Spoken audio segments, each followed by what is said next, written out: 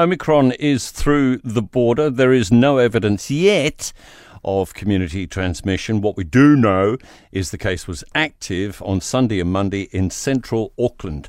The Ministry of Health has confirmed the person breached self-isolation rules by not waiting for that day 9 test result. So the upshot, in sweaty Auckland nightclubs, people were exposed, and some other locations too. Leslie Gray is a senior health lecturer at Otago University. And Leslie, good morning. Thanks for being with us. Appreciate it. Marina, Tim. How much of a worry is this? Well, I think it could depend on whether the restaurants and nightclubs were following their own red traffic light rules, I guess. For those that might not be very familiar with it, at red alert, nightclubs and restaurants should be following the vaccine pass requirements.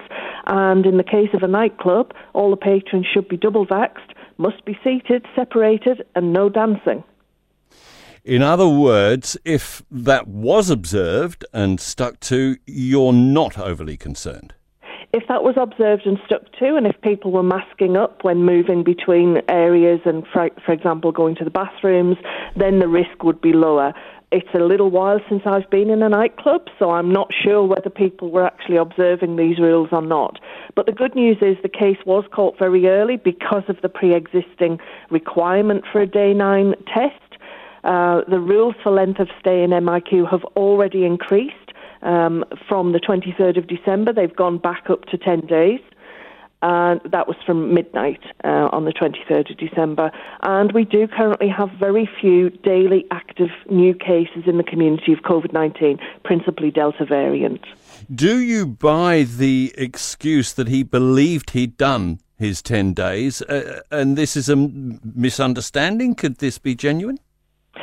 So after I heard about this yesterday, I went to do my own homework, and on first reading of the information when the 7-day MIQ was in place, it does initially read that you do 7 days and then you have to stay self-isolated until your day 9 test. But then the second half of that sentence goes on to say, and you must wait for your result. And obviously it was Christmas, bank holiday, public holidays, and so the result did not come through for another couple of days, let's say.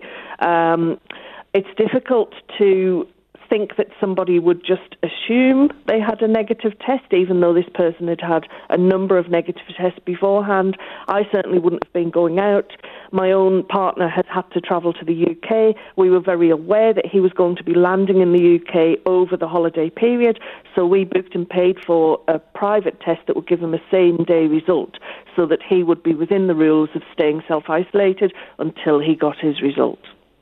All right. Do we need to be concerned to fret about exposures like this, given that over 90% of Auckland people have had 2 shots? So 2 shots is good prevention for a lot of people. What we're hearing about Omicron is that a 3rd dose or a booster seems to prevent around 75% of people getting any symptoms. We're starting to roll out the booster. As with all new variants, we never know for a few weeks how transmittable a new variant is, whether or not the existing vaccines are going to adequately cover, and whether or not a new variant is going to demonstrate itself as being more severe. At the moment, what we hear is Omicron is highly transmittable, but maybe less severe.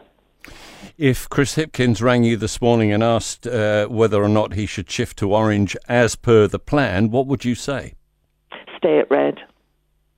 You'd maintain red for how long? A cycle? 2-week cycle? Yes, 1 cycle, just to see the extent to which the places that this now positive case visited, that would give a good amount of protection. We're due to move to orange very shortly in Auckland, but in reality, I support the likes of Professor Baker on this. I'm concerned that the traffic light system doesn't actually give us the protections like we used to have to actually keep these new cases clusters under tight and close control. So that is a bit of a concern. We'll have to watch and wait and see where this one goes. That seems to me that you're saying it's likely more people will have caught it. Well, we just don't know yet. I mean, we honestly do not know whether or not the interaction in the places this person went to were just within their own grouping, how many people were in that grouping, and what their clusters are, so what their own networks are. We don't know that yet, but we already know that very close contacts have already been advised they must isolate. So all patrons of that particular nightclub that attended on Boxing Day evening through to the following morning, they are classed as close contacts, and they have been told they must isolate for 7 to 10 days and get tested at day 5 or sooner if they have symptoms. And that's very, very important.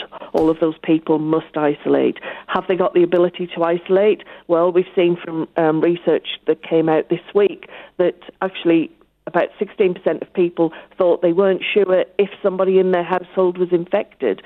So what we're asking people is, you may be negative, you may be positive, are you able to isolate? And if you're not able to isolate, do speak to the agencies that will be in touch.